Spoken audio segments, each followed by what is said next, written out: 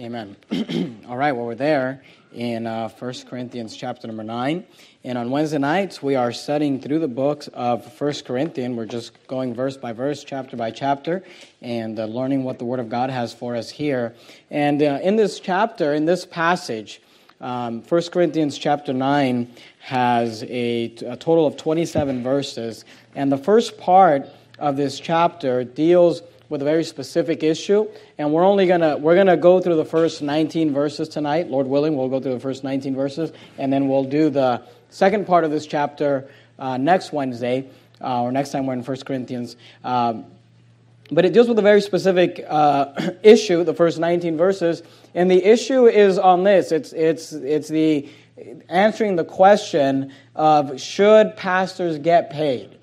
Should pastors get paid? And I want to go through this passage and kind of teach this to you and help you to understand it. But I do want to just make this disclaimer. I'm not preaching this because there's any problems with our church as far as payments or anything like that, okay? Our church takes care of me and my family well. We've got staff, and you pay their salaries, and they all deserve to make more money than they do. But I don't want. Sometimes you preach stuff like this, and people think like, "Oh, is there any problems or whatever?" No, we're just preaching through the book of Corinthians, all right, 1 Corinthians, and we were in chapter 8 last week, and we were in chapter 7 the week before that, and we're in chapter 9 tonight, and that's what the subject is about. But I do want you to learn it, and I don't want to skip it because my job as a pastor is to teach you the Word of God, is to teach you the whole counsel of God and the entire counsel of God. And if I don't teach this to you, then who will, right? And someone's got to stand up and preach the Word of God. So let's learn this together. I want you to notice, just kind of by way of introduction, if you look at verse 1 there, Paul says this. He says, "Am I not an apostle?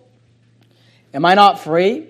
Have I not seen Jesus Christ our Lord? Are not ye my work in the Lord? If I be not an apostle unto others, yet doubtless I am to you. For the seal of mine apostleship are ye in the Lord." And I'm not going to take a lot of time with this because I literally just preached a sermon about the office of an apostle like 3 weeks ago. So I don't want to get a lot with this idea of apostleship. But Paul's basically defending his position as an apostle because of the fact that there were people in the church at Corinth. Apparently, there are people in the church at Corinth that are doubting his apostleship. Look at verse 3. He says, "Mine answer to them that do examine me is this." And basically, he's answering their question. And when he's answering their question, he goes into a dissertation about, whether or not pastors should get paid. And what I want you to understand is this, that as far as we can gather from Scripture, it seems like there was people in the church at Corinth that were basically doubting whether the Apostle Paul was a true apostle. And the reason that they were giving for saying that they didn't think Paul was an apostle was because Paul did not get paid. And the other apostles did. And I'm going to explain that all to you here in a second. And I think you'll understand it. It'll make sense. But that's what he's dealing with when he gets into chapter 9. But of course, he's talking about the fact that he is an apostle. He says, "Am I not an apostle? Am I not free? Have I not seen Jesus Christ our Lord?" And we know that all things, that all of that he is and he does. But here's what's interesting. I want you to look at, and I'm not preaching on this, but I want you to look at the end of verse 1. He says, "Are not ye my work in the Lord? If I be not an apostle unto others, yet doubtless I am to you, for the seal of mine apostleship are ye in the Lord." And I want you to understand that what makes you a leader is not that you tell yourself or that you tell others, "I'm the leader." What makes you a leader truly is the fact that people are following you. I remember my dad used to tell me, we've got different stands on Bible college and all of that, and whether Bible college is even needed for people to go into the ministry. And my dad used to tell me years ago, he used to say, what makes you a shepherd is not that you have a piece of paper on a wall that says you're a shepherd, it's whether or not you've got sheep.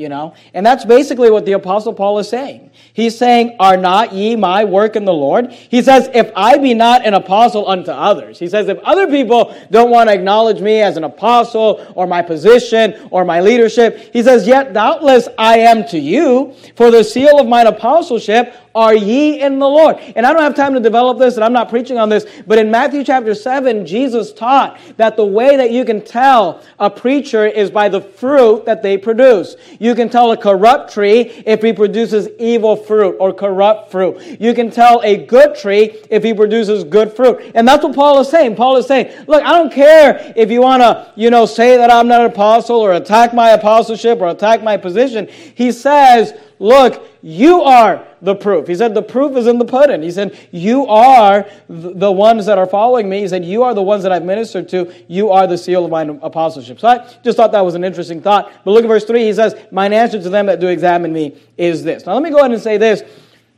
The title of the sermon is, Should Pastors Get Paid? And I want to title it that because that's a big controversy today, whether or not pastors should get paid. But I want you to understand that in the sermon, I'm going to use a different term, and I'm going to use this term, spiritual leader. Should a spiritual leader get paid? Why should a spiritual leader get paid? And the reason I want to use that term is because I want you to understand that this is bigger than just pastors. The Apostle Paul himself was actually not a pastor. He was an apostle, we know that. He held the position of an evangelist, all right? But in the Bible teaches us that deacons should get paid. The Bible teaches us that pastors should get paid. We're learning here about an evangelist getting paid. So, we know that churches will have staff and things like that. So it's really more than just the pastor. It's about spiritual leaders in general, deacons, pastors, evangelists, those that are working in the ministry. Should they get paid? Why should they get paid? How should they get paid? And all that. Now let me say this. You say, well, why preach this sermon, or why is this important? This is actually a very important topic because this idea of pastoral leadership and the position of a pastor and whether he should get paid or not is under attack today. And one of the major churches, so-called churches that teaches that pastors should not get paid is the Mormon church. The Mormon teaches that pastors should not get paid, and they've obviously got prophets and whatever that are multimillionaires, but they're talking about their local pastors, in the community. They pride themselves on the fact that they should not get paid. The Amish don't pay, their pastors. But more than that, within the realm of fundamentalism, independent Baptists, there's a big home church movement. And when I say home church movement, I'm not talking about a church that's meeting in a home. When Verity Baptist Church first started 7 years ago, we met in a living room for a couple of years, and we outgrew the living room, and the Lord has blessed us. But the home church movement is a different thing, where it's these people that basically say, we don't need a pastor, we're just going to get together at a coffee shop, or we're just going to get together in a living room. It's just going to be 3 guys or 3, just my family and my friends. We're going to get together. We're going to study the Bible, and this is what we're going to call this church. That is not church, all right? And I'm not preaching on that either, but, let me go ahead and say this. A church is, because they'll say well, as long as there's believers gathering together, then that's a church. But here's what you need to understand. There is more to a church than simply gathering believers. A church, and we teach that from the Bible, and the Bible actually, says that a church is a congregation, and obviously, but we need to understand, sometimes I think we try to make things a little too basic to the fact that people take it too far. Because here's what you need to understand. Yes, it's true that a church is an assembly of believers, but, it's an assembly of baptized believers, number one, but they also need to be under the authority of a pastor.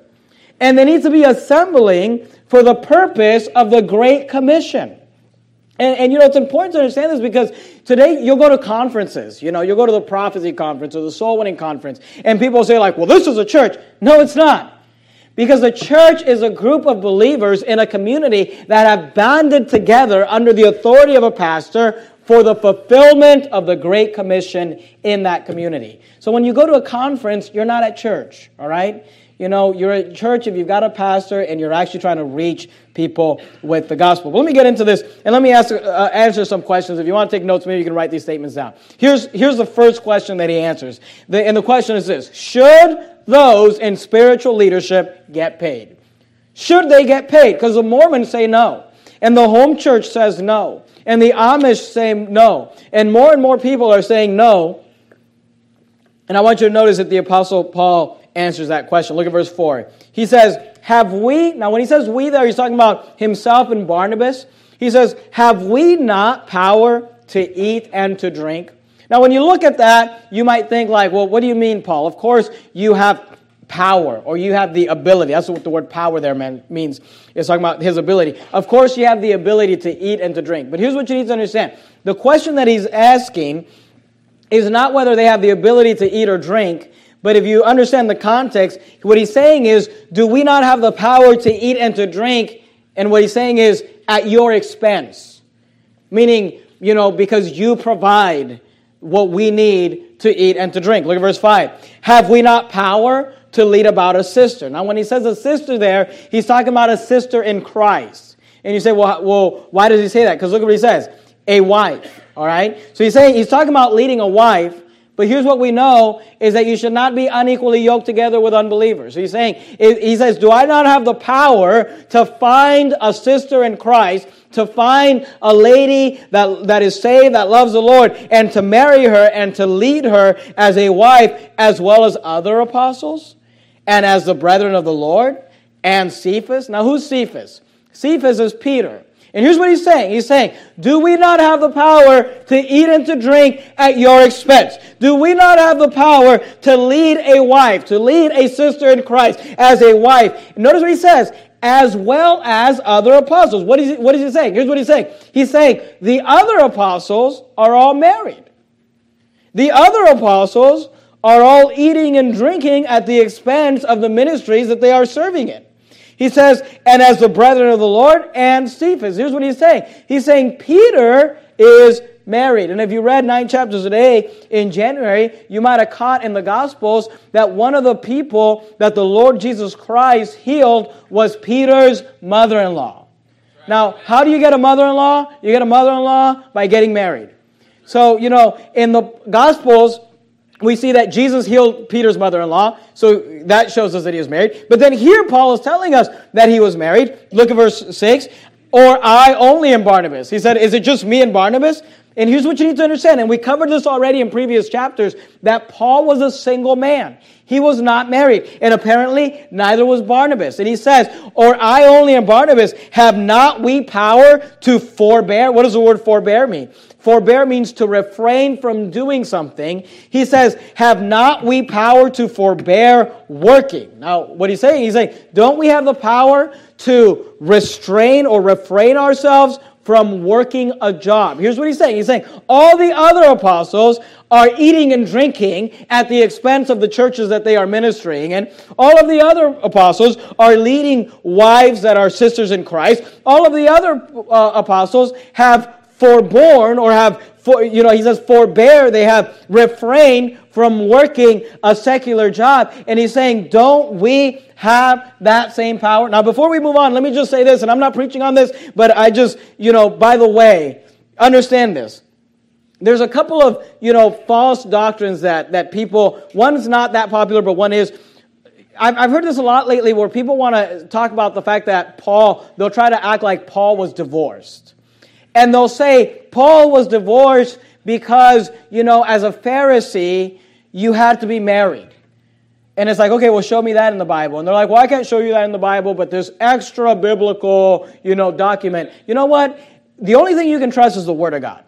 All right? And if you got to go and read all these other books to figure all this other stuff, and they'll say, well, Pharisees had to be married, so therefore Paul was divorced. And I always hear people say Paul was divorced, and I think to myself, okay, well, if Pharisees had to be married, could it have been that Paul was just a widow? But here's the thing. Here's what I want you to understand. He wasn't divorced. Maybe he was a widower, I don't know. But here's how we know he wasn't divorced, because he just got done saying, have we not power to lead about a sister, a wife? So here's what he said. He said, if I wanted to, couldn't I just go get married right now? Now look, he's the one that just got done telling us in 1 Corinthians 7 and in Romans 7 that if you're divorced, you should not get remarried. So you know what he's telling us? He's not divorced. Amen. He's eligible for marriage. So he's not a divorced man. Here's another thing we can learn from this, and we already talked about it, the fact that Peter was married. You say, why is that important? Because today you've got the Roman Catholic Church that wants to go around and say Peter was the first pope. Well, here's the problem. Your pope's not married. Peter was married. And there's all sorts of problems with the Roman Catholic Church, and we understand that. But you know what? Peter was not the first pope. Peter was actually saved, number one, and married.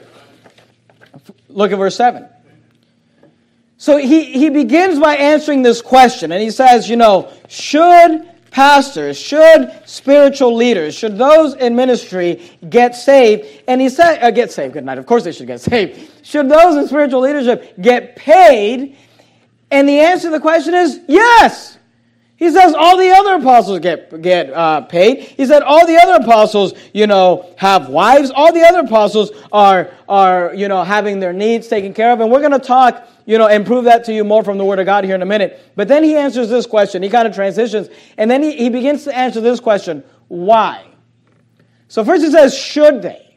Should those in spiritual leadership, pastors, deacons, evangelists, those that work in full-time ministry, should they get paid? And the answer to that question is yes. But then the question is this: why? Why should those in spiritual leadership get paid? And then he makes 2 points in regards to this. Look at verse 7. In verse 7, he gives us the logical reason. He says there's a logical reason as to why a pastor should get paid. Verse 7. He says, who goeth a warfare any time at his own charges? Now, let me ask this question. I was in the United States Air Force for 4 years, and I know we've got a lot of veterans. If you serve in the military, raise your hand. If you're in the military, just raise your hand.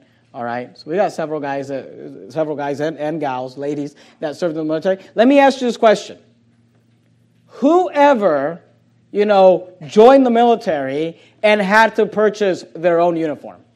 Anybody? Anybody have to purchase their own uniform? Is there anybody who ever joined the military and had to purchase their own weapon? Did not get a weapon issued to them? Did anybody ever get deployed and you had to save up money to get your own, ticket? Here's the thing. When you join the military and you go and fight for a country, you know what the country does? They take care of all your expenses. That's what Paul is saying. Notice what he says. He says, who goeth to warfare any time at his own charges? He says, look, if you've got someone who's going to go fight for you, he says, you don't want them to have to sit there and say, man, I'm joining the military, but I got to save up money because I got to buy some boots, and I got to save up money because I need some gloves, and I got to save up money because it might be good to get like some sort of a bulletproof vest or something, No, he says, look, when you join the military, they don't expect you to fight for them without taking care of you. He says, who goeth to a warfare anytime at his own charges? Then he says this, who planted the vineyard? He says, who goes out and plants a vineyard and puts all the effort into getting a vineyard going and eateth not the fruit thereof? He said, who would go and get property and plant the vineyard and do all that work, and then when the fruit comes up, not eat from it? Or, who feedeth a flock? Who would care for a flock and tend a flock and eateth not the milk of the flock? And here's what he's saying. He's saying, look, it just makes logical sense that if you have a pastor who's working hard, if you have a pastor who gets up every day, who's writing sermons, who's making visits, who's praying for you, who's there to, shepherd you and to help you, who's performing weddings, who's performing funerals, who's taking care of the spiritual needs, he says, look, it makes sense that when you work, you get paid. That's what he's saying. He says if you go to warfare, you don't pay your own way. If you plant the vineyard, you expect to reap the rewards and to eat from the fruit. So he says, look, should a pastor get paid? The answer is yes. Why should a pastor, why should a spiritual leader get paid? He says, well, it's logical. And he gives a logical reason as to why they get paid. And here's what he's saying. He says logic demands it. Logic demands that if somebody works, they get paid. No matter what they're doing, whether it's pastoral or carnal, whether it's ministry or business, it just, if you work, the laborer is worthy of his reward. We're going to look at that here in a second. So he gives a logical reason. He says logic demands it. But then he gives a reason from the Word of God. He says the law demands it.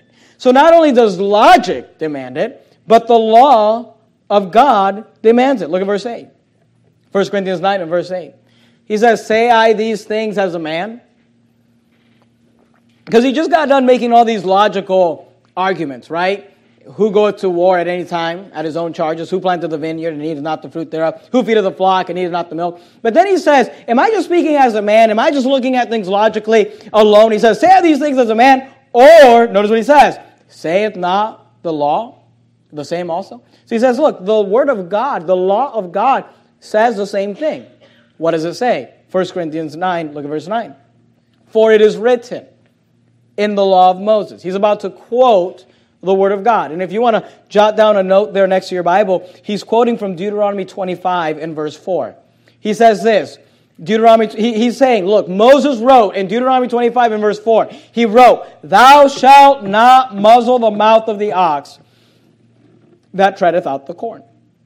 He says, thou shalt not muzzle the mouth of the ox that treadeth out the corn. He says, Moses wrote in the law that because in those days, they would take an ox and they would make the ox tread or walk on or step on the corn to prepare it, to make it the meal or whatever. And they would have this ox, walk in circles, for hours and hours as he treadeth out the corn.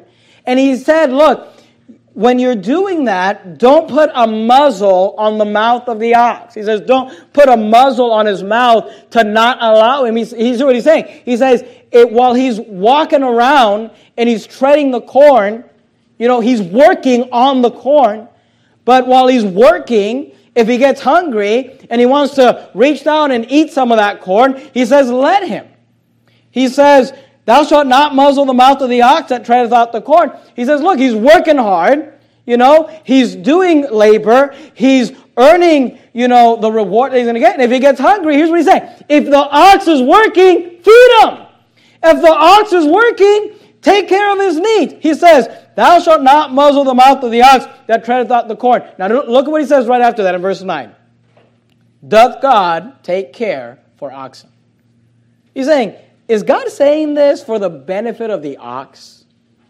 Is God, in PETA, and he's just really concerned about the rights of the ox? Don't mistreat the ox. He says, look, does God take care for oxen? He's saying, did God write that? Did Moses write that for the benefit of the ox? Here's the thing. The ox can't read, so he's not going to read that in Deuteronomy 25. Look at verse 10. Or saith he it altogether for our sakes. For our sakes, no doubt. Here's what he's saying. God gave us this example of the ox treading out the corn. He says he gave that to us as an example for the benefit of us. And what he's trying to teach us is that if someone is working, they should get paid. If someone is working, they should have their needs met. Look at verse 10. Or saith he it altogether for our sakes, no doubt, this is written, that he that knoweth, notice what it says, ploweth should plow in hope.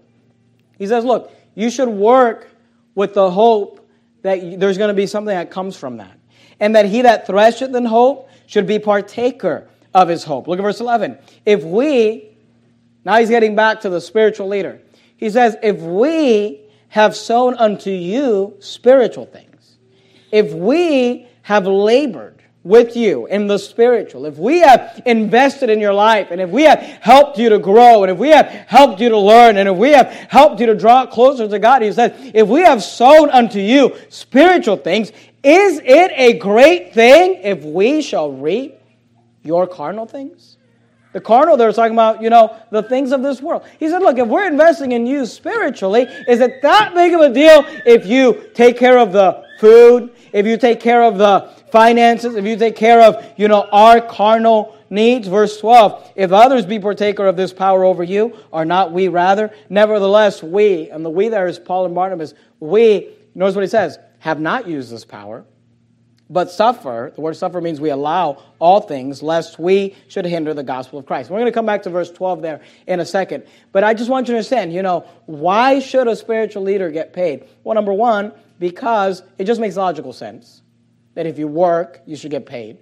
But also the law demands it. The Word of God demands that you muzzle not the ox that treadeth out the corn. Now keep your place in 1 Corinthians 9. That's our text for tonight. But go with me to the book of 1 Timothy. If you find all the T books, they're all clustered together. 1st, 2nd Thessalonians, 1st, 2nd Timothy, Titus. Go to 1 Timothy chapter number 5. And do me a favor, when you get to 1 Timothy, put a ribbon or a bookmark there, because we're going to leave 1 Timothy and we're going to come back to it. And I'd like you to be able to get to it quickly. 1 Timothy chapter 5. Because the faster that we can do it, then I don't have to charge you overtime, I'm just kidding. I'm just kidding. I don't get paid hourly, all right? So 1 Timothy 5, look at verse 3. 1 Timothy chapter 5 and verse 8. As a pastor's getting paid joke, you guys, whatever. 1 Timothy 5:3. Notice what he says. Now I want you to notice the context, because we're actually going to get to verse 16, but I want you to notice the context. 1 Timothy 5:3. Honor widows that are widows indeed. Now, we actually dealt with this in 1 Corinthians 7. We went through the whole widows thing, so I'm not going to go through that. But I want you to notice the word honor. You see the word honor there? Honor widows. He said, I want you to honor widows that are widows indeed. And I want you to understand that the word honor means to respect. It means to, give reverence to. But there's also an idea in Scripture, and one of these days I'll preach a whole sermon on it. I don't have time to do it tonight. But there's an idea in Scripture that honor has a financial obligation with it. In the sense that he's saying you need to he said honor your widows, but what that means is you should take care of them financially. Look at the context. Let's skip down to verse 16. If any man or woman that believeth have widows, so if a saved person has a mother, an aunt, or a grandmother that's a widow, notice what he says. Let them, the saved person, relieve them, the widow, and let not the church be charged. What's he saying? He's saying, look, the church should not have to pay the finances of a widow if that widow has children that could take care of her. Now, if she's desolate, if she has no one to care for her, then, and as long as she meets the qualifications found there in 1 Timothy 5, and I'm not going to go through all that, then the church should care for her financial needs. But he's saying, look, if she has believing, family, then her family should take care of her, and her sons should take care of her, and her daughters should take care of them. Verse 16, if any man or woman that believeth have widows, let them relieve them, and let not the church be charged, that it may relieve them that are widows indeed. Now notice, so he said honor widows, and then the whole time he's talking about taking care of their financial needs, right? And then from that, he goes straight into verse 17. So the context of verse 17 is that you need to honor widows, which means you take care of their financial needs. Then in verse 17, he says, let the elders, you say, well, who are the elders there? Is that talking about old men? Well, notice what he says, let the elders that rule well. That's talking about a pastor. Because one of the terms for pastor is elder. In the Bible, you have three terms for the same position. You have an elder, you have a bishop, and you have a pastor. All of those three terms are used interchangeably, and they all are referencing the same thing. A pastor is a bishop, is an elder. You say, why are there three terms for the same position? Because there are three aspects to the ministry of a pastor.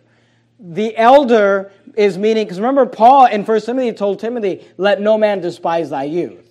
So it's not that you can't be a pastor and be young physically, but he says you need to be mature in the faith. That's why they call him an elder. He says, not a novice, lest being lifted up with pride, he fall into the condemnation of the devil. So he says a pastor needs to be spiritually mature, which is why they call him an elder. He needs to know the Bible. And look, we don't all know everything about the Bible, but he needs to be someone who knows the Bible, can preach the Bible, understands the Bible. He needs to be an elder. A bishop has to do with the oversight or the overseeing. That's the administrative part, or the ruling over. And I preached on that before, and you can study that out in Scripture. And then the pastor has to do with the pastoral care. That's when you go to the hospitals. That's when you perform the weddings. That's when you do the funerals. That's when you write the notes. That's when you visit people. That's when you call upon people. Those are all aspects of the ministry. Notice, so we're talking about a pastor, verse 17. Let the elders that rule well be counted worthy of double, notice what he says. Here's our key word, honor.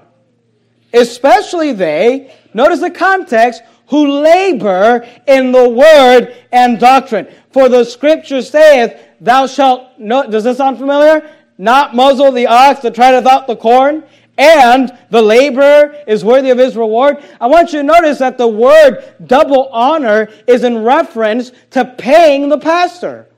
Just like honoring widows that are widows indeed has to do with taking care of the financial needs of the widow that is desolate. So he says there, look, the elders that rule well should be counted worthy of double honor, especially they who labor in the word and doctrine. And when people come to church, because people come to churches like this one, and they'll sit there and they'll say, I remember this was years ago. But I just got done preaching a sermon or whatever. I was standing at the back door, and I was shaking hands with somebody, and some random first-time guest He walks up to me and he says, I could do what you do. I could do what you do. It's like, I don't know why pastors get paid. That's literally what he said. I don't know why pastors get paid. I could do what you do. You know, and I'm thinking to myself, you want to try? You know, that's why I love the men's preaching nights. Because, you know, I love watching these grown men, you know, just sweat and worry. They spend an entire month writing a 10-minute sermon, you know, and then you say, well, why is that beneficiary to you? Because hopefully they realize that when somebody gets up to preach 3 times a week for an hour, you know, every time, and it's the same group, so it's not like I can re-preach the same sermon, you know, and it better be good, and it better be interesting, and it better be funny, and it better get a lot of views on YouTube or whatever, you know. It's just realize, look, he's saying it's work to labor in the Word of God. It's work to study the Word of God. You try outlining 1 Corinthians 9 and see what you come up with, right? So he's saying, look, give them double honor, especially they who labor in the word and doctrine. For the Scriptures say, thou shalt not muzzle the ox that treadeth out the corn, and the laborer is worthy of his reward. So here's what he's saying. He's saying, look, pastors, those in spiritual leadership, should get paid. Now, keep your place there in 1 Timothy and go to Acts chapter number 6. Acts chapter number 6. Now, when you get to Acts 6, do me a favor. Put a ribbon or a bookmark or something there, because we're going to leave it and we're going to come back to it, all right? So you should have your place in 3 places. 1 Corinthians 9, 1 Timothy 5, or just 1 Timothy, and Acts chapter number 6, all right? We're going to come back to all 3 of those. We're not going anywhere else. We're just going to go to those. Acts chapter 6, let me give you one more proof about the spiritual leaders getting paid. Acts chapter 6, look at verse 1. And in those days, when the number of the disciples was multiplied, there arose a murmuring of the Grecians against the Hebrews because their widows were neglected in the daily ministration, right? And look, you see the words there, daily ministration? Just realize that when it comes to church life, because people get this idea like, oh, the pastor, you know, the staff, they just work on Sunday. No, you know what? We work every day. There's a lot of work that goes into ministry. There's daily ministration, things that need to get done, things. And here, this church was growing, and they were lacking in that. Look at verse 2. Then the 12, and those are apostles, but they were also leading the church as pastors. Notice what he said. Then the 12 called the multitude of disciples unto them and said, notice what they said. They said, it is not reason. And here's what they're saying. They're saying, it's not a good reason. They're saying, it is not a good reason. It's not reason that we should leave the Word of God and serve tables. He's saying, look, the serving of the tables is important, but really somebody else could do it. Because he said it's not a good reason for those that are in spiritual leadership to leave the Word of God and serve tables. Look at verse 3. Wherefore, brethren, look ye out among you 7 men of honest report, full of the Holy Ghost and wisdom, whom we appoint over this business. And this is the establishing of the deacons. And by the way, the deacons were full-time employees too. Look at verse 4. But we, notice the pastors, the leaders of the church, but we will give ourselves continually, notice what he says, to prayer and to the ministry of the word. He says, look, our job as pastors should be, you know, in a healthy church, in a growing church, to be able to give yourself to prayer and the ministry of the word. And obviously that's not all we do. There's lots more that we do in ministry. But look, here's the bottom line. You know, and you know, I don't want to paint with a big brush, I guess, you know, and say this, but here's the bottom line. Most people are not going to spend an hour praying every day if they're having to work an outside job. Most people are not going to spend several hours studying the Bible, memorizing the Bible, writing sermons every day if they have to work an outside job. And he's saying, look, it's not a good reason for us to leave. And that's just one more proof that pastors got paid. So go back to 1 Corinthians 9. Keep your place there in Acts 6. Keep your place in 1 Timothy.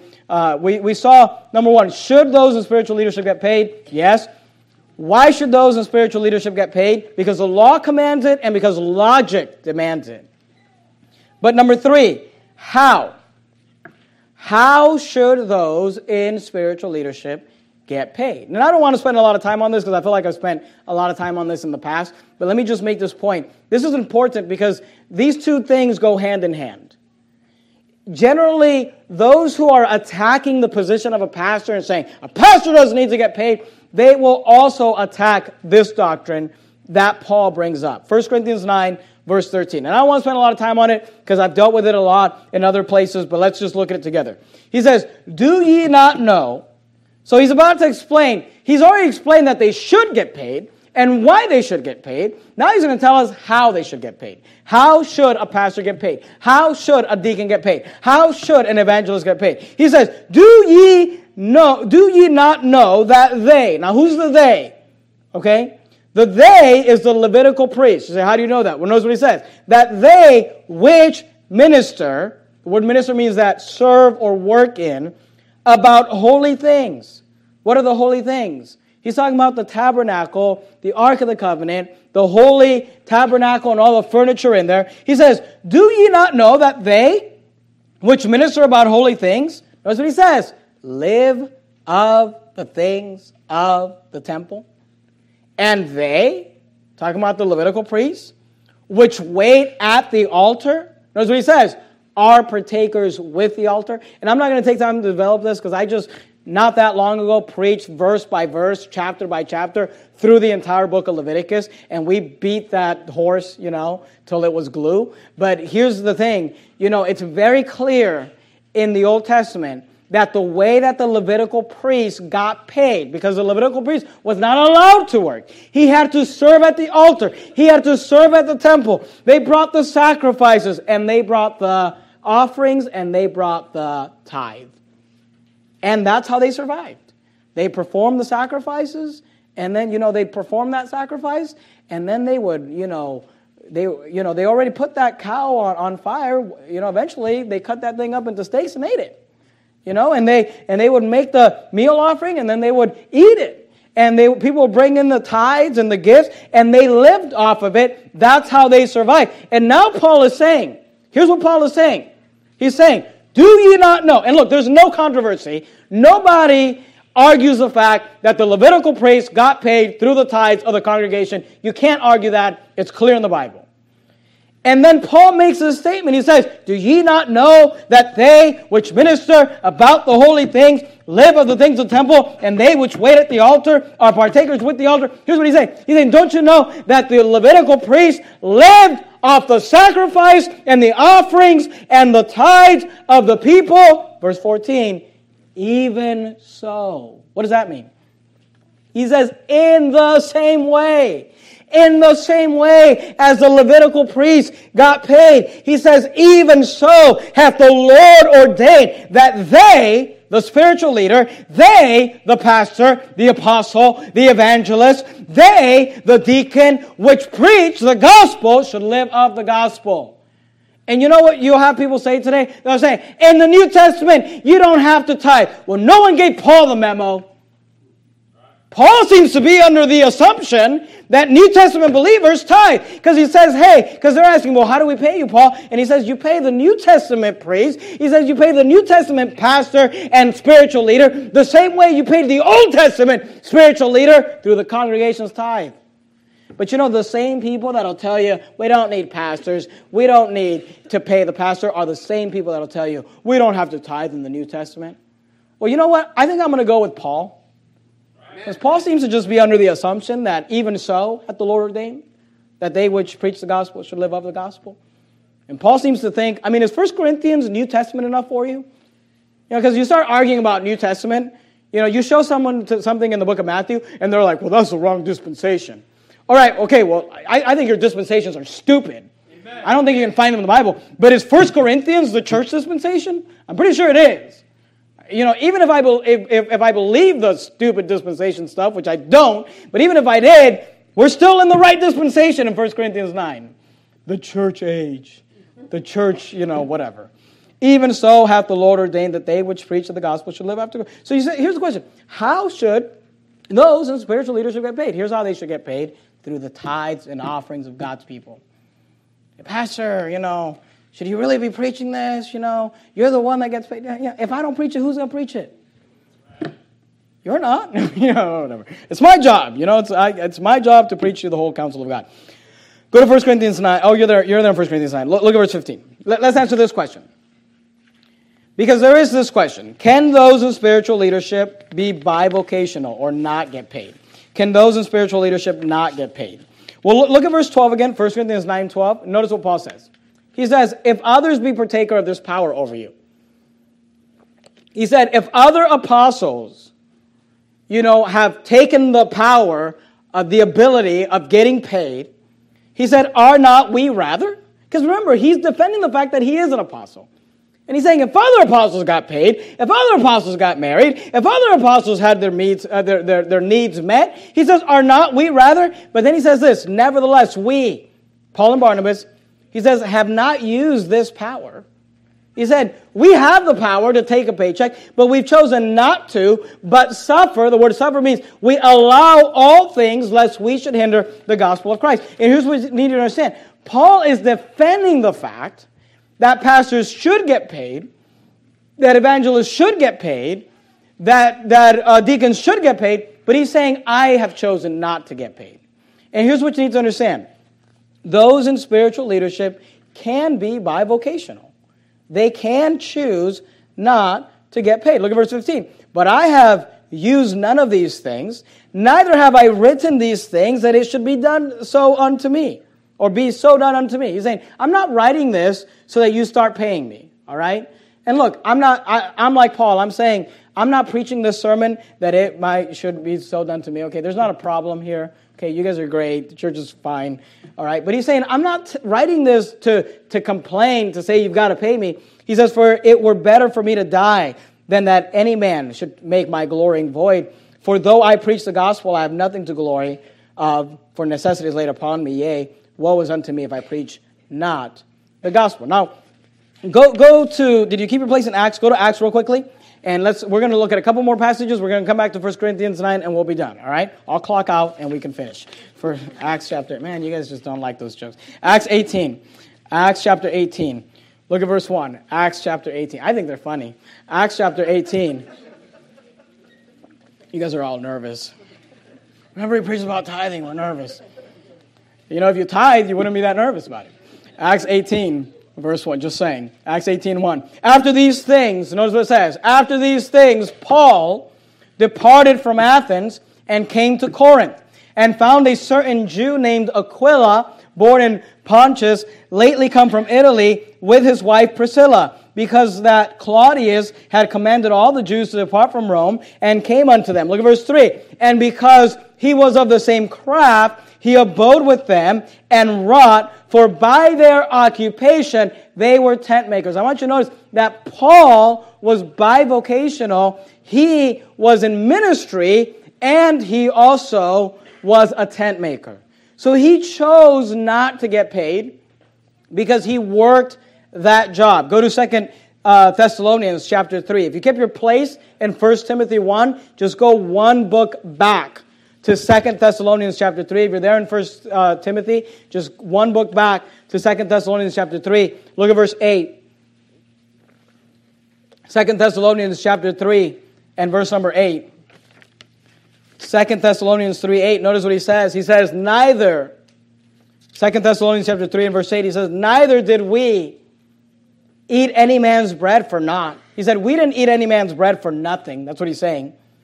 But wrought, the word wrought means, he says, the word wrought means work. He says, but wrought with labor and travailed night and day, that we might not be chargeable to any of you. What's he saying? He's saying, we worked night and day that you wouldn't have to pay us, that we would not be chargeable to you. We didn't eat any man's bread. Verse 9, not because we have not power.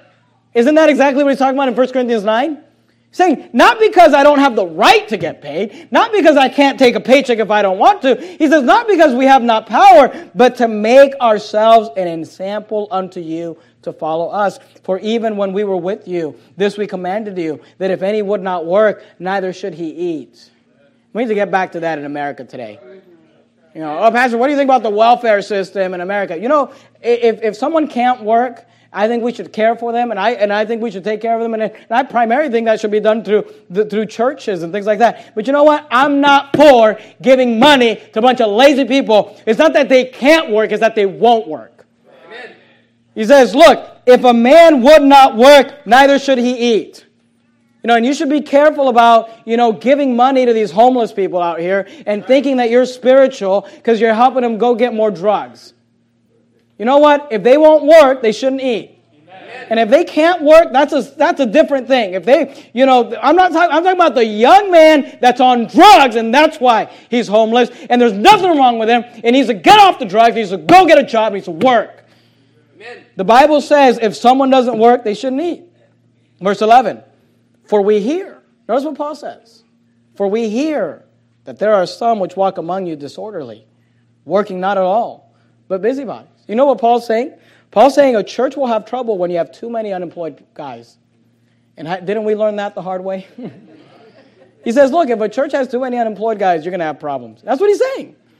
For we hear that there are some which walk among you disorderly. You better believe for the rest of my ministry, I'm going to be keeping track of how many unemployed guys we've got. Eventually, I'm going to hold meetings and say, look, you guys need to go get a job or go to another church. For we hear that there are some which walk among you disorderly, working not at all, but are busybodies. Now them that are such we command and exhort by our Lord Jesus Christ, that with quietness, here's the words, they work and eat their own bread and mind their own business. That's what he's saying. Go back to 1 Corinthians chapter number 9. 1 Corinthians chapter 9. He's saying, can those in spiritual leadership be bivocational? And here's what I need you to understand, okay? Paul chose to be bivocational. There's nothing wrong with that. But here's what you need to understand. There's nothing wrong with a pastor being bivocational and not receiving a paycheck from the church. But you need to understand, that's not what the Bible says. And you should never look down on a pastor that gets paid because the Bible says the laborer is worthy of his reward. And look, there are times when pastors may choose to be bivocational.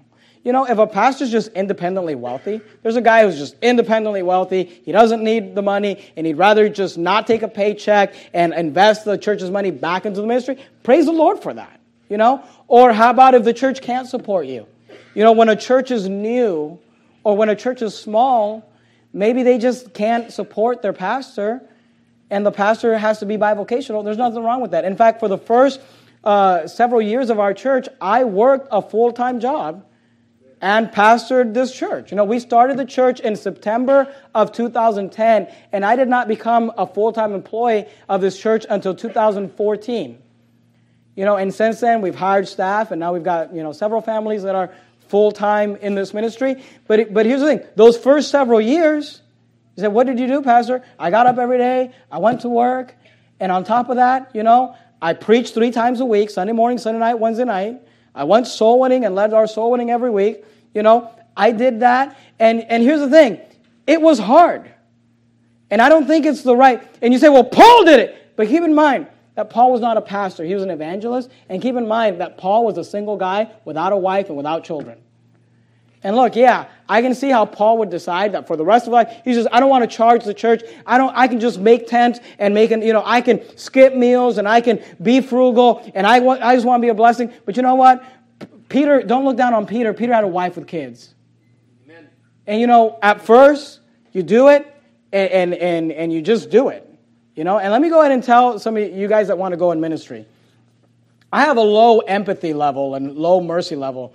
Guys want to complain to me about, I don't know about this reading the Bible 10 times and it's hard and it's, ministry's hard.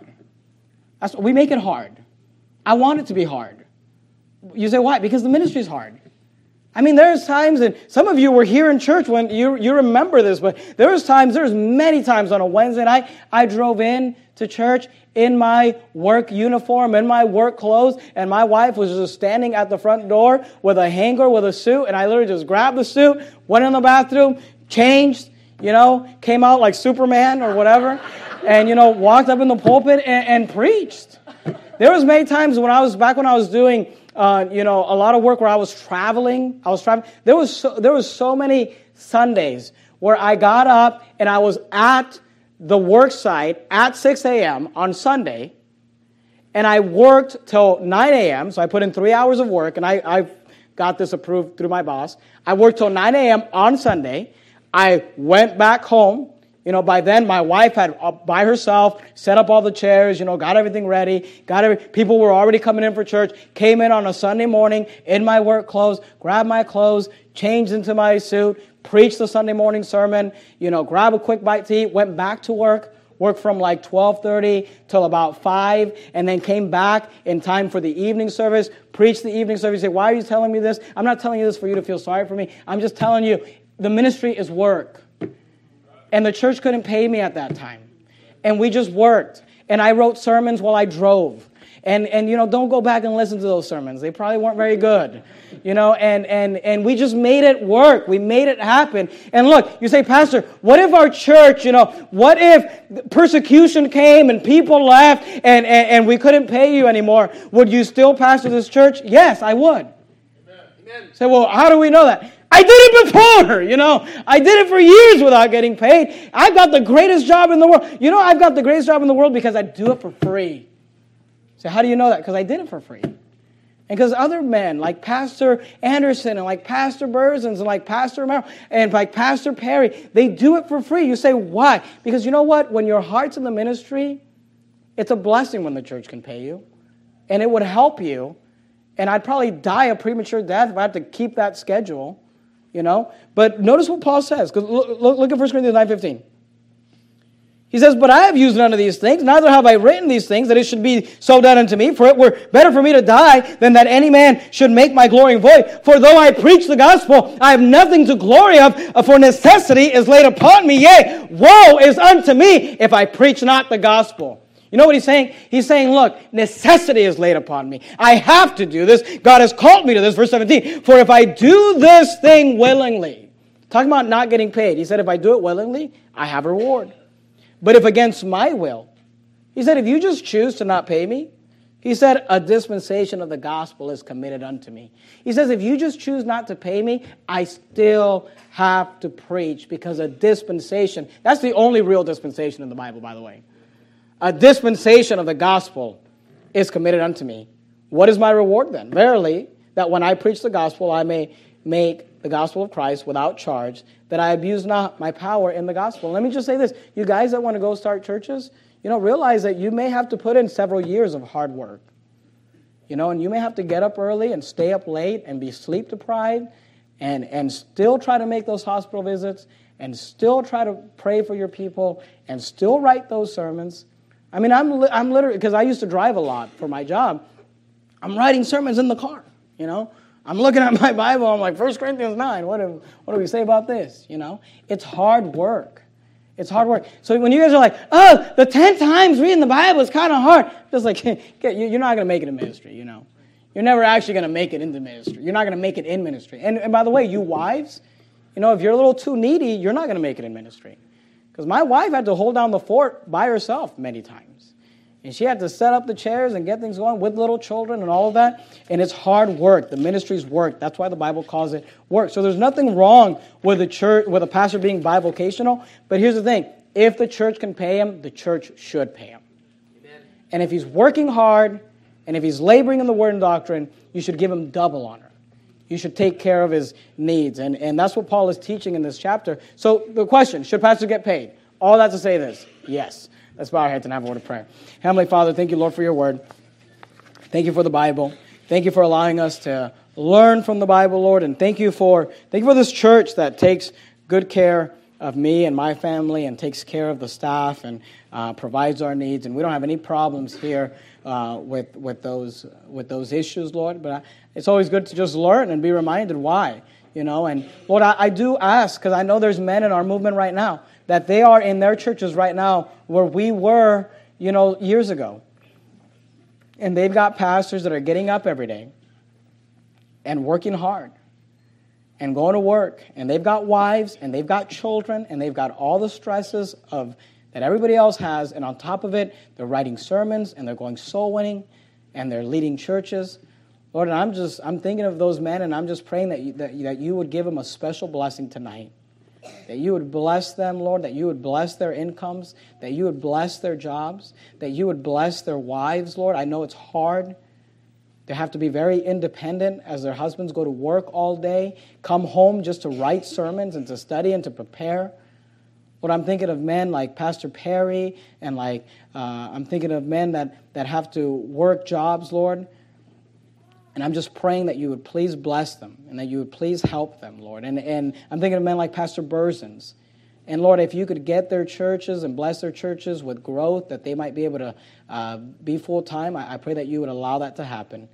And Lord, I pray all of us to always consider when a man is working hard that he's worthy of the reward and that he should get paid. And help us, Lord, to always remember these things that the Bible teaches in